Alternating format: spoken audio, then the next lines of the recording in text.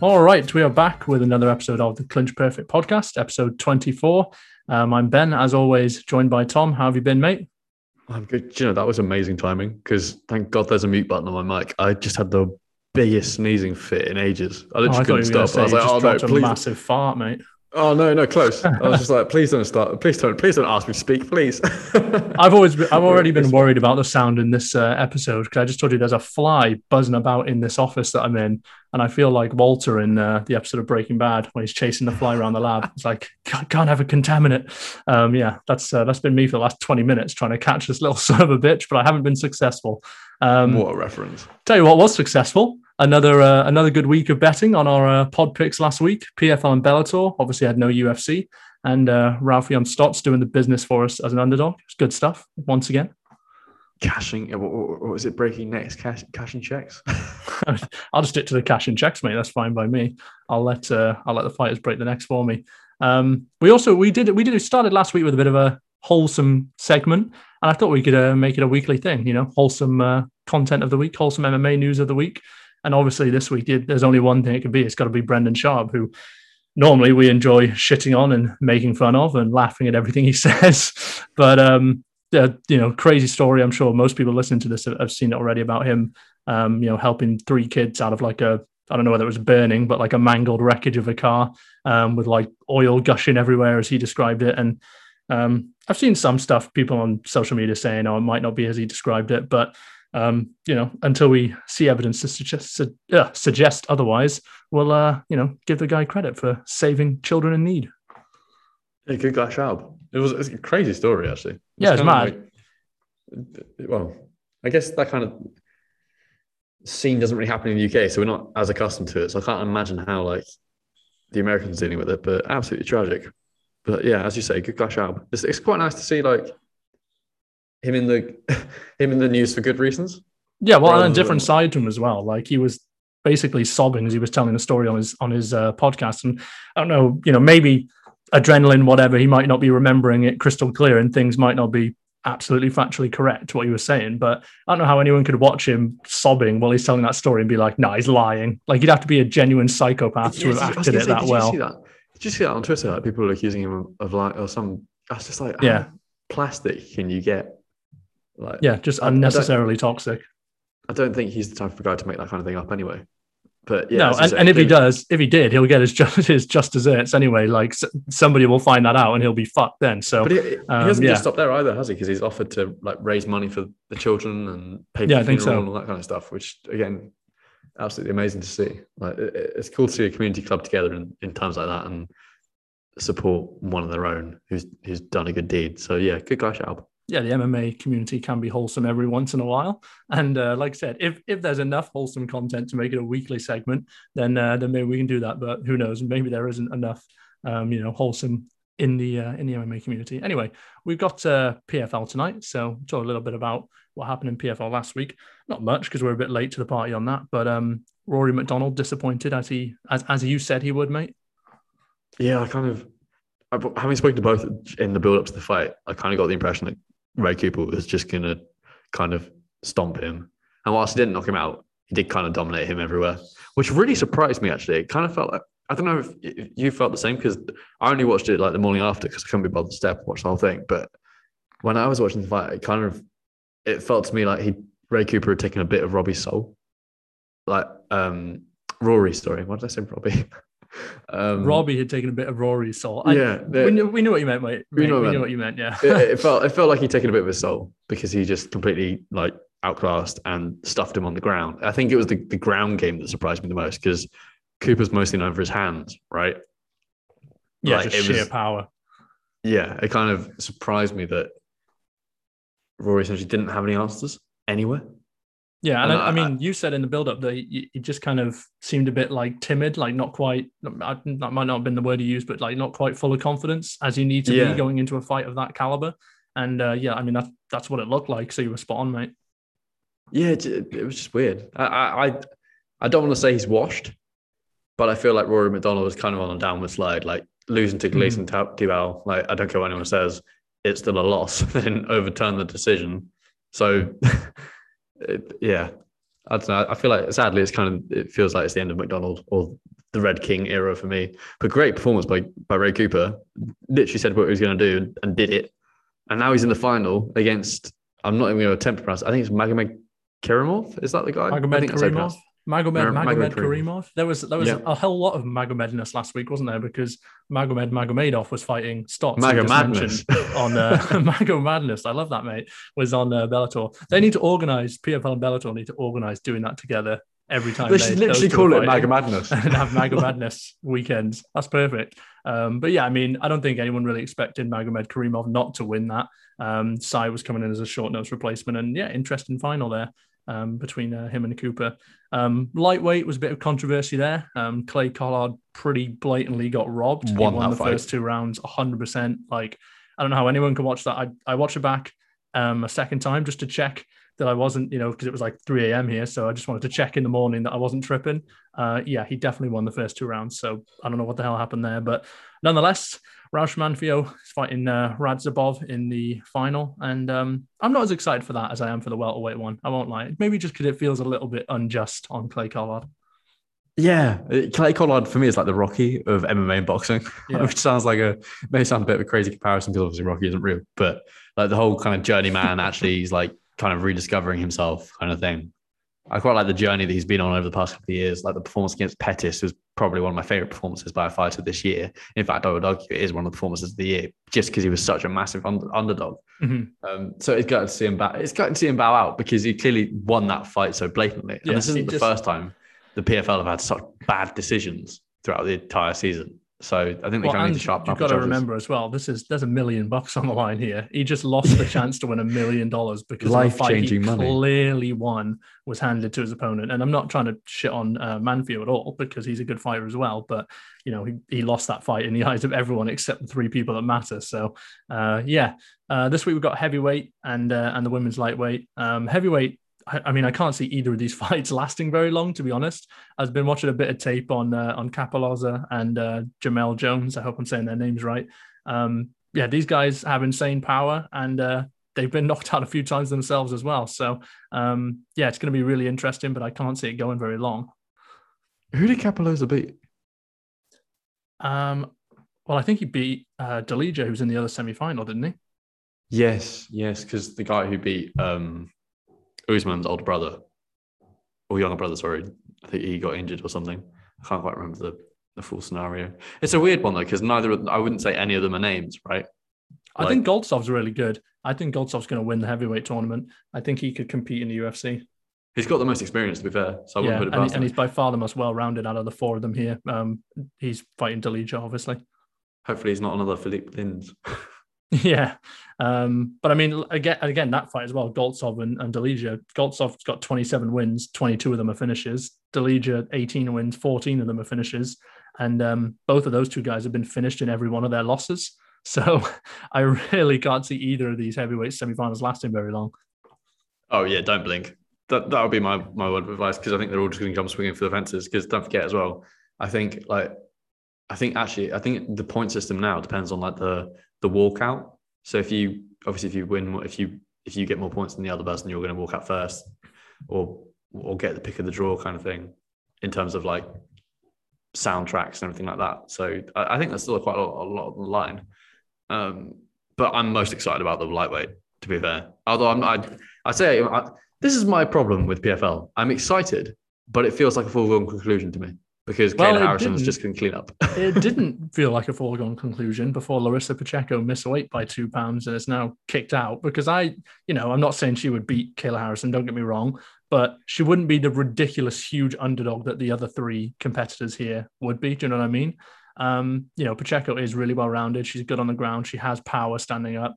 And, I think she'd at least give Harrison a fight, whereas the other 3 that are now here, Pacheco missed weight by 2 pounds, been replaced by Mariana Moraes, and she'll fight Taylor Guardado. And then obviously Kayla's fighting Jenna Fabian. Is that how you say it? And Fabian obviously is very talented, but she's a kickboxer. So we all know what Harrison's going to do to her. Yeah. And I think because of the COVID and everything, I don't think she's actually trained that much in city kickboxing recently. I think she went to train at Extreme Couture with Misha Tate and Casey O'Neill and that lot. to work on her takedown defense. But I don't think, as you say, it's not going to be enough against someone like Kayla Harris. And we all know what she does. Essentially just Habibs you and bullies you on the ground and then pummels you into submission or submits you. So, yeah.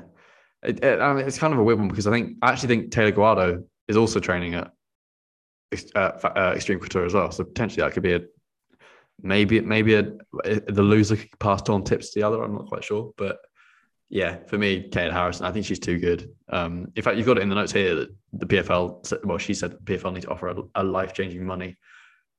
I don't think they've got the money that she wants. And I actually don't think Kayla Harrison cares that much about the money. I think she's pretty well set anyway. I think there's only one thing Kayla Harrison cares about, and that's becoming the greatest. I think she's, having spoken to her last week, she is so driven by the GOAT status and becoming the greatest and fighting like the murderer's row in the UFC. I don't see what more she has to, if she wins this tournament, right, that's another $1 million in the bank. So that's $2 million in the past 2 years. Without breaking a sweat, really, as well. Without breaking a sweat, yeah. Yeah, she's not taking any major damage. She's not, harmed her future career chances by, getting injuries and whatnot. So, like you say, $2 million in the bank. What's left to do? Become the GOAT. And on top of that, sponsorships, things like that. So I'm sure she's on a healthy pay packet anyway. I think this is the last receiver in the PFL. To be honest, I think it's kind of set up nicely for her to go into the UFC, get a couple of fights under her belt, and then fight Nunes before Nunes retires. That kind of feels like the natural progression for me. And boy, I tell you what, I'm getting excited already because I just can't wait for that fight. That fight has to happen. I don't get that. I will stop Amanda Nunes from retiring just so we see that fight, because to me that's the most competitive fight in female MMA history in my eyes. Well, we need something to spice up that UFC 145 division, don't we? Jesus. But yeah, obviously the only question mark for Harrison would be cutting down because she's at 155 right now. But I don't think that'd be too much of an issue. Like you said, she's an absolute ridiculously driven professional, and I'm sure she'd take the cut, in time, not rush it on on the last second, and she'd be fine. But do you think she can actually beat Nunes? People are really going to be raging in the comments, but yes, because I think, again, it kind of sounds crazy, but Nunes has just had a child. How motivated is she actually? I don't think we've got. I know she's just beaten Megan Anderson, but Megan Anderson is not a motivated, driven Kayla Harrison. Do you know what I mean? There's levels to this game. I think Kayla Harrison is too. I think Kayla Harrison's strength is obviously her wrestling, but I think her hands are kind of underrated. I think she's quite a well-rounded mixed martial artist. She just kind of hasn't had the chance to showcase her strengths against decent level of opposition. Mm-hmm. And I think she'll just blossom in the UFC because she'll just literally ragdoll everyone. I don't think Nunes has the wrestling to deal with her. I think the only way Nunes wins that fight is if she catches her clean. And I can't see. I think Kayla's actually got quite a shell on her as well. So I can't see her doing that. And I think her Olympic pedigree, like the judo background, the strong wrestling game, part of me feels like Nunes is kind of made for her.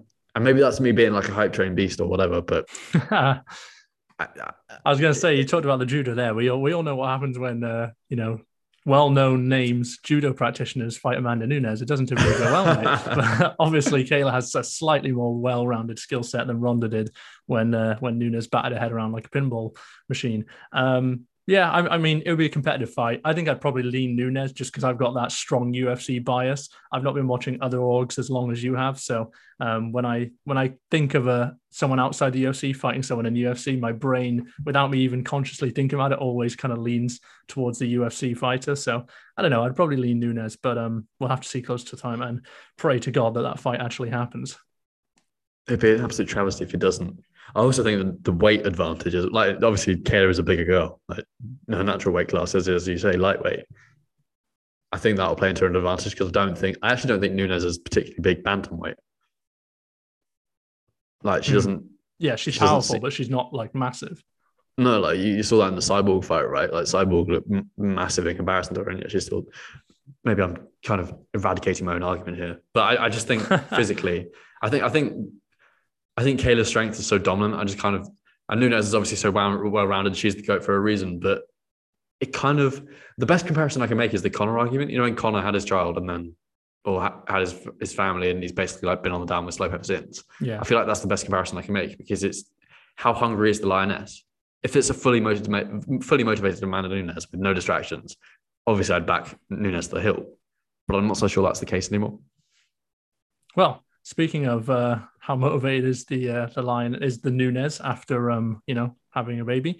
The one who actually had the baby, Nina Ansaroff, Nina Nunes, I'm not sure what she's going by, does have a fight booked against Amanda Lemos on December 18th. And that's a pretty interesting one because it kind of feels like they're throwing Nina to the wolves a little bit. Like she lost that fight. Was it Mackenzie Dern? Yeah. Yeah, Mackenzie Dern submission, yeah. And, Lemos I'd say she's kind of like the scariest dark horse in any of the women's divisions at the moment. She's like tearing through people, getting first round finishes. And, power is such a equalizer in women's MMA, and Lemos has it. Yeah, definitely. Yeah, definitely. Yeah, it's an interesting fight. We've got a couple more matchups I wanted to mention before we go on to breaking down this week's UFC card. I've heard rumors of another fight for Uriah Faber. Apparently, he's been speaking about, I think he was getting asked in an interview or something about some of the opponents that have spoken about him. And the one that sort of he reacted positively to and said, oh, yeah, I'd do that, is Marlon Chito Vera. So that'd be a fun one. Yeah, it's exciting. It's a very exciting fight. I'd love to see the amount of blood from Chito's elbows plus Uriah's scar tissue equals claret. Like, it's gonna be pretty bloody. But again, like as good as Chito is, he's not fought many people with Faber's level of talent, level of experience. Yes, Faber's very old now and got brutalized by Piotr Jan. But I don't know. I think it would be a little bit more competitive than maybe people think. But you would have to lean Chito, wouldn't you? Oh, 100%. Like, it just makes most sense, right? I think because, as you say, the performance against David Grant as well, like coming off that win. That seemed like the sort of culmination of all the skills that Chito's developed against David Grant. Like, it was mostly striking, but he showed some good wrestling and stuff as well. And the elbows are just like vintage Chito. Like, I don't know, it maybe wasn't his best performance in terms of he lost the first round, but I really like the way his skills all came together in that David Grant fight. So yeah, I would lean Chito, but I also just would like to see Faber back in the octagon. Another veteran versus up-and-comer rumor I'm hearing is Sean O'Malley against Frankie Edgar. Oh, now, I mean, I think it's a great fight, but I don't think that's the route they're going to go down because obviously Frankie's just coming off that ridiculous KO defeat to Corey Sandhagen.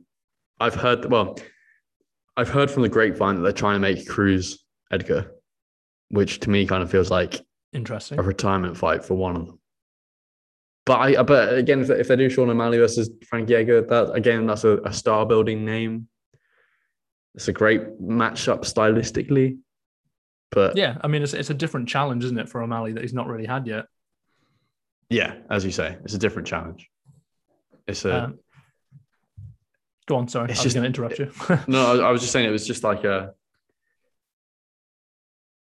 just don't feel like it's the fight that he needs. I feel like he needs like another kind of like a Cody Stamann kind of level fighter before he takes on like another veteran. Do you know what I mean? Mm-hmm. Yeah, I can see that. One that definitely is booked is, and this one's a little bit weird to me, is Dan Hooker versus Nasrat Haqparast.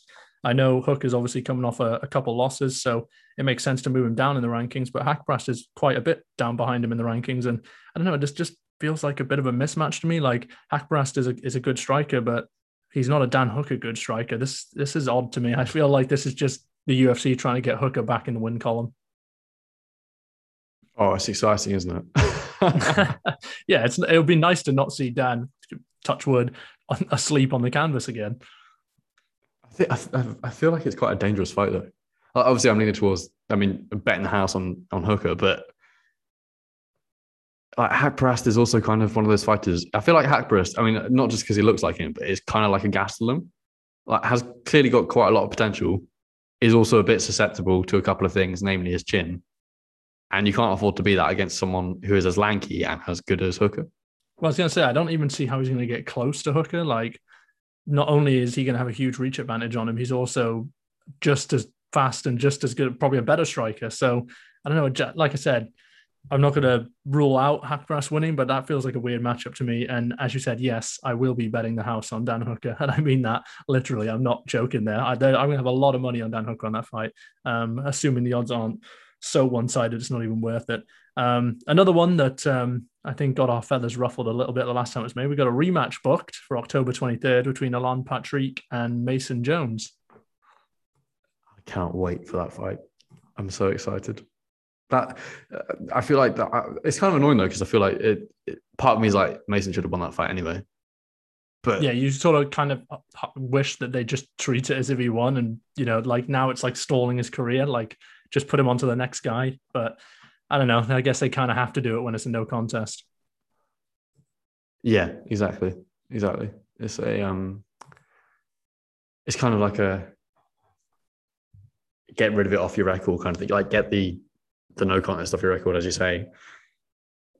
I can't see anything other than a Mason victory, to be honest, just because of the way he was looking in that first round.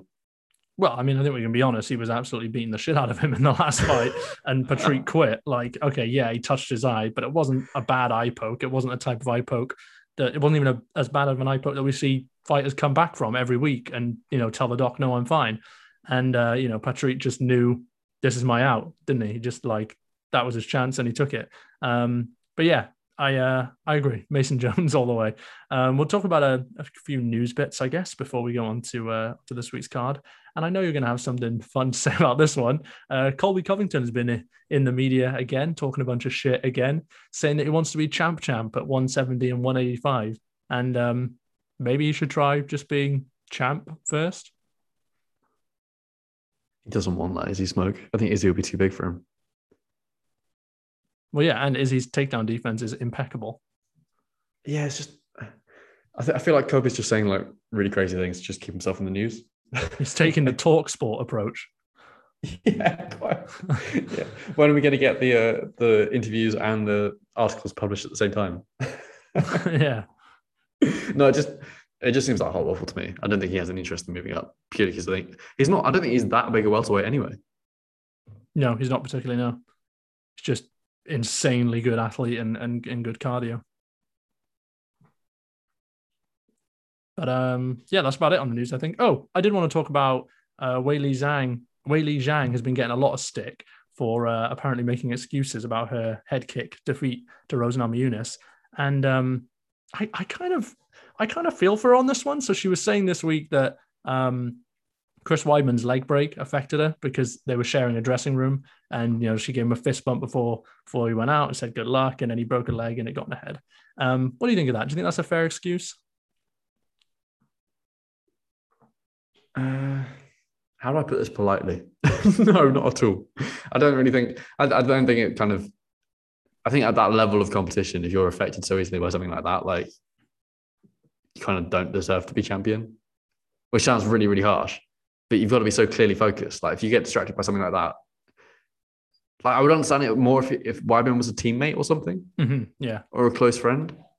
But like you see breakages in the UFC like all the time.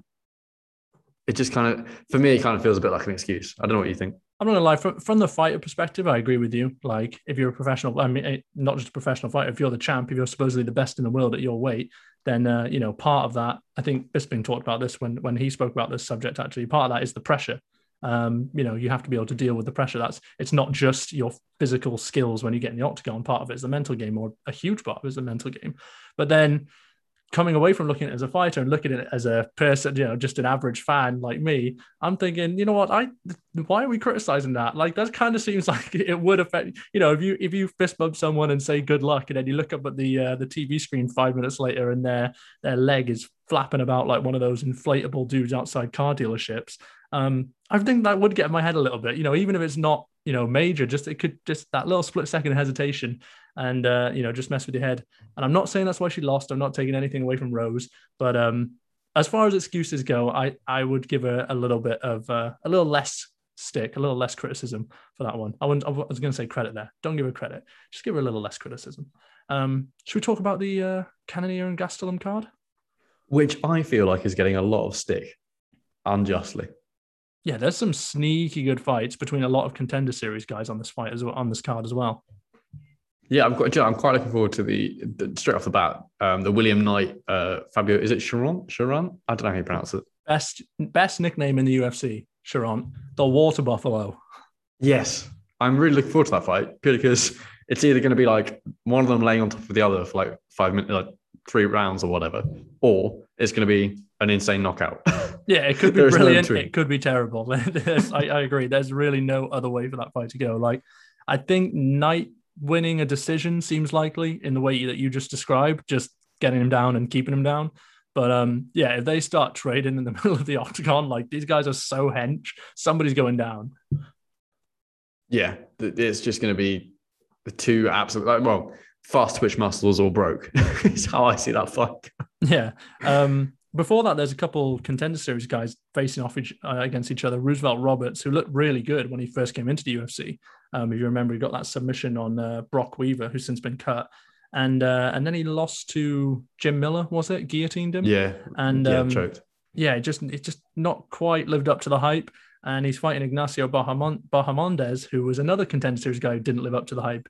He is an absolutely huge guy for the division. But remember, he got pieced up by Makadesi in his debut and is one of the most, what's the right word for this? Hittable fighters I've ever seen. Like, he just stood there and let, like, no head movement, nothing. Oh, yeah, no he's the really lanky, like, Chilean. He's right? Absolutely enormous for the weight class. And he's going to look huge compared to Roberts because Roberts is pretty small.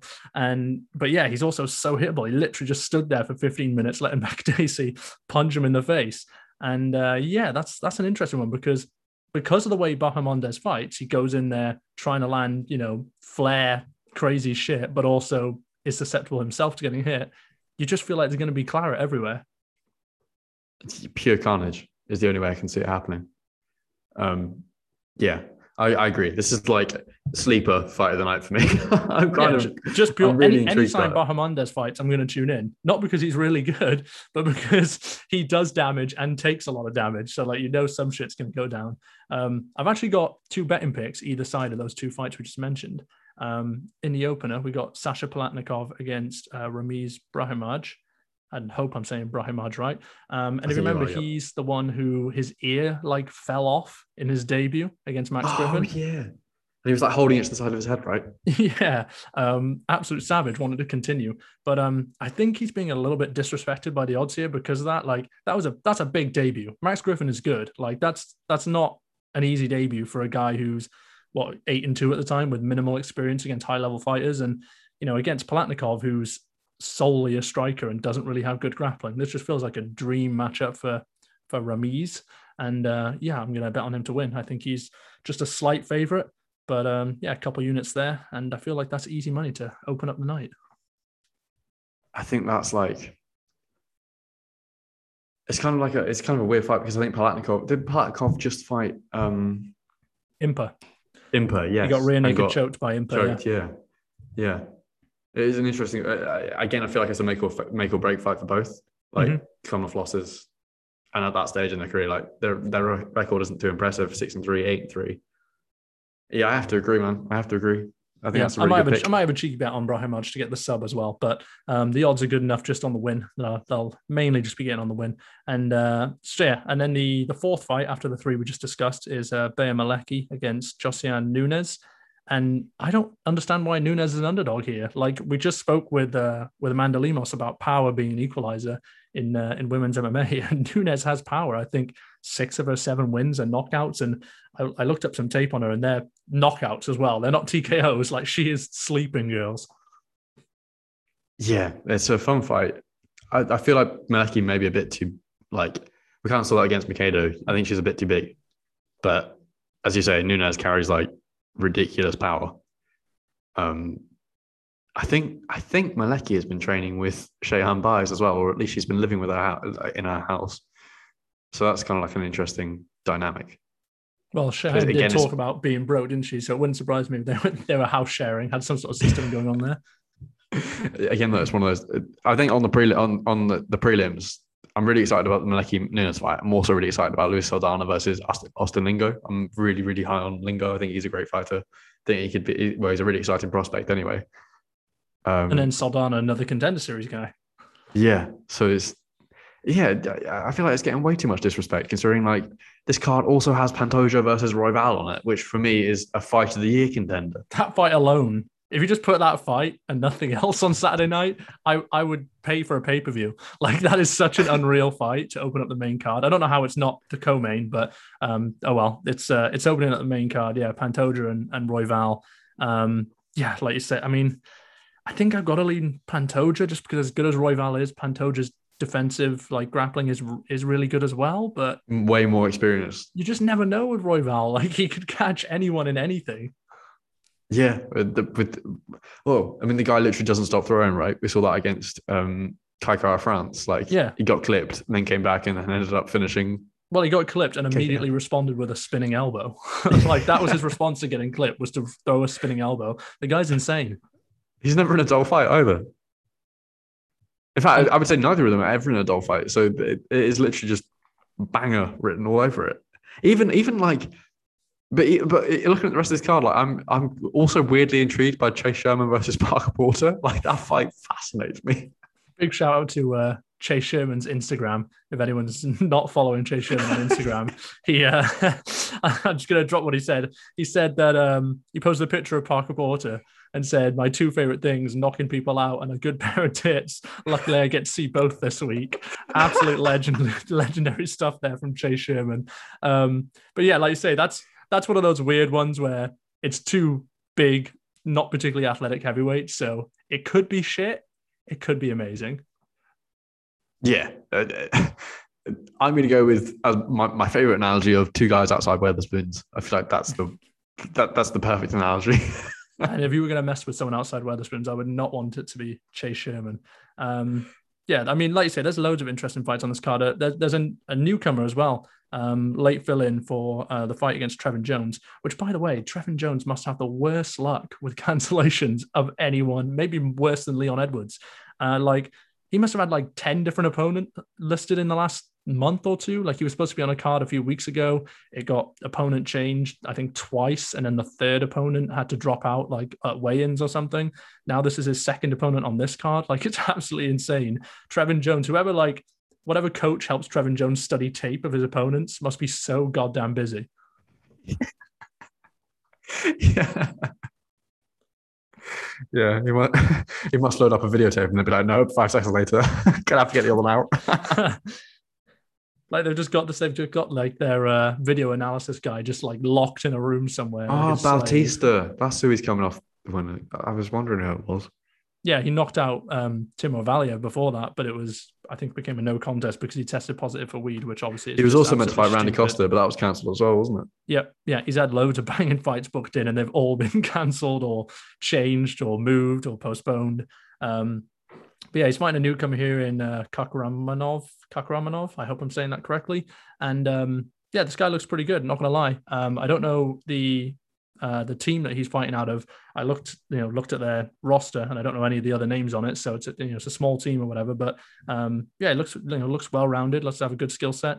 And Trevin Jones is never in a boring fight, so it could be another sneaky firefight. Yeah, whenever they kind of.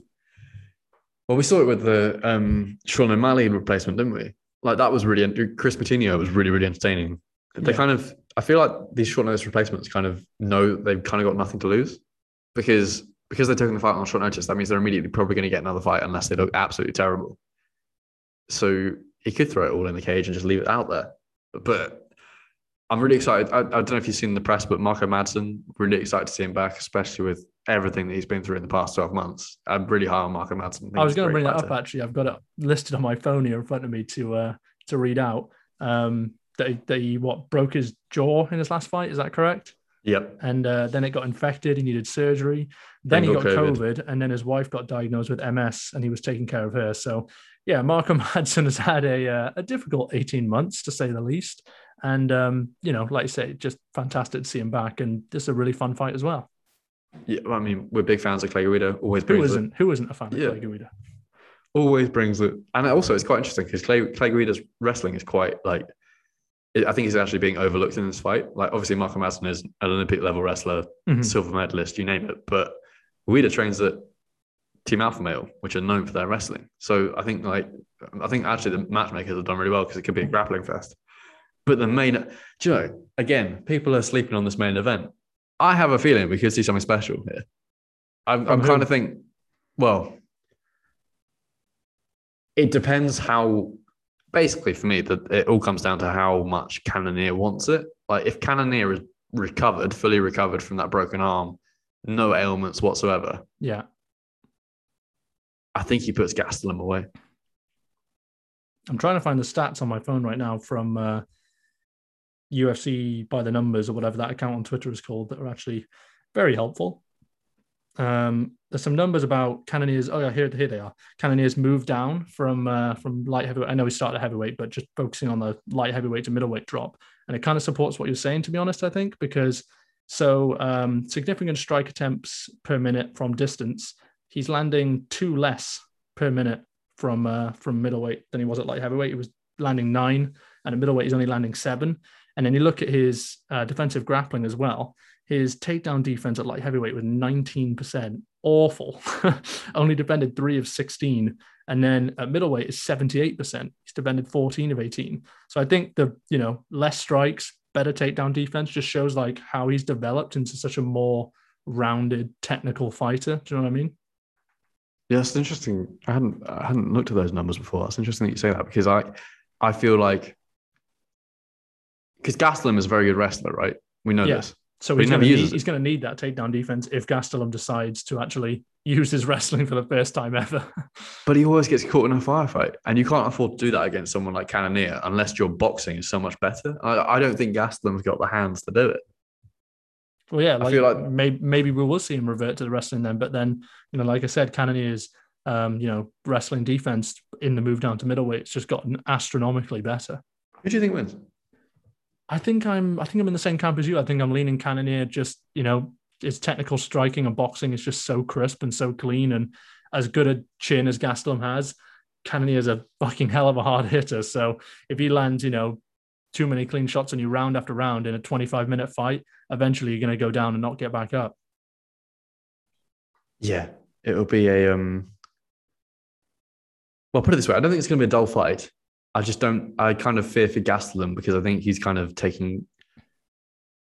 I think he's kind of going into that fight thinking, oh, okay, I'll win this, I'll win another one, and then I get the easy fight. But I think he's kind of biting off a bit more than he can chew, just because, well, Whittaker made him look so average. Well, you do feel like Cannonier is sort of the dark horse of the division, don't you? I think Adesanya actually said that recently on the MMA Hour that.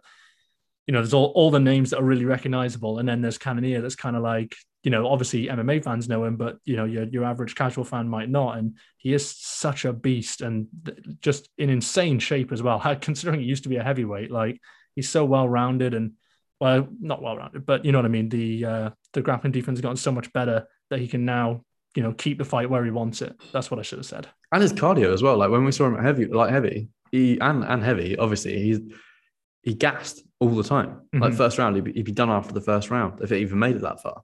At middleweight, he seems to have worked out his cardio. I think, yeah, if I were Gastelum, I'd be using my wrestling predominantly. Yeah, 100%. If you can get it down to the ground, you'd favour him to win. But it's just a matter of whether that Cannonier grappling defense that I just mentioned actually holds up. Well, and as you said, if Gastelum even decides to actually wrestle. But yeah, that's because the only reason I'm saying that is because the only reason I'm saying that is because he's literally gone to train with Henry Cejudo, and he said like, oh, he picked up some tips from Henry Cejudo. But then if we look at Henry Cejudo, he kind of rarely used his wrestling anyway. So it's a weird one for me. I'm a bit worried for Gastelum because I really like him. I think he gets quite a lot of stick from MMA fans, but he's a very popular guy. Like he's a big name, obviously tough winner, knocked out Uriah Hall, like knocked out Bisping. He's got something about moment of silence there for Bisping. Yeah, I like that. Little pause. But I do fear for him in this fight. Yeah. All right. Well, I guess we'll wrap it up then. We got 2 bets there on Brahimaj and Nunes, and then we're just going to enjoy the madness on the main card. And we'll be back next week with more chat on PFL, more UFC chat, and of course, mate, the big one that we haven't mentioned yet is isn't next weekend a certain Tyron Woodley will be entering the ring? Oh God, don't remind me. We're gonna have to talk about it. See ya. Okay.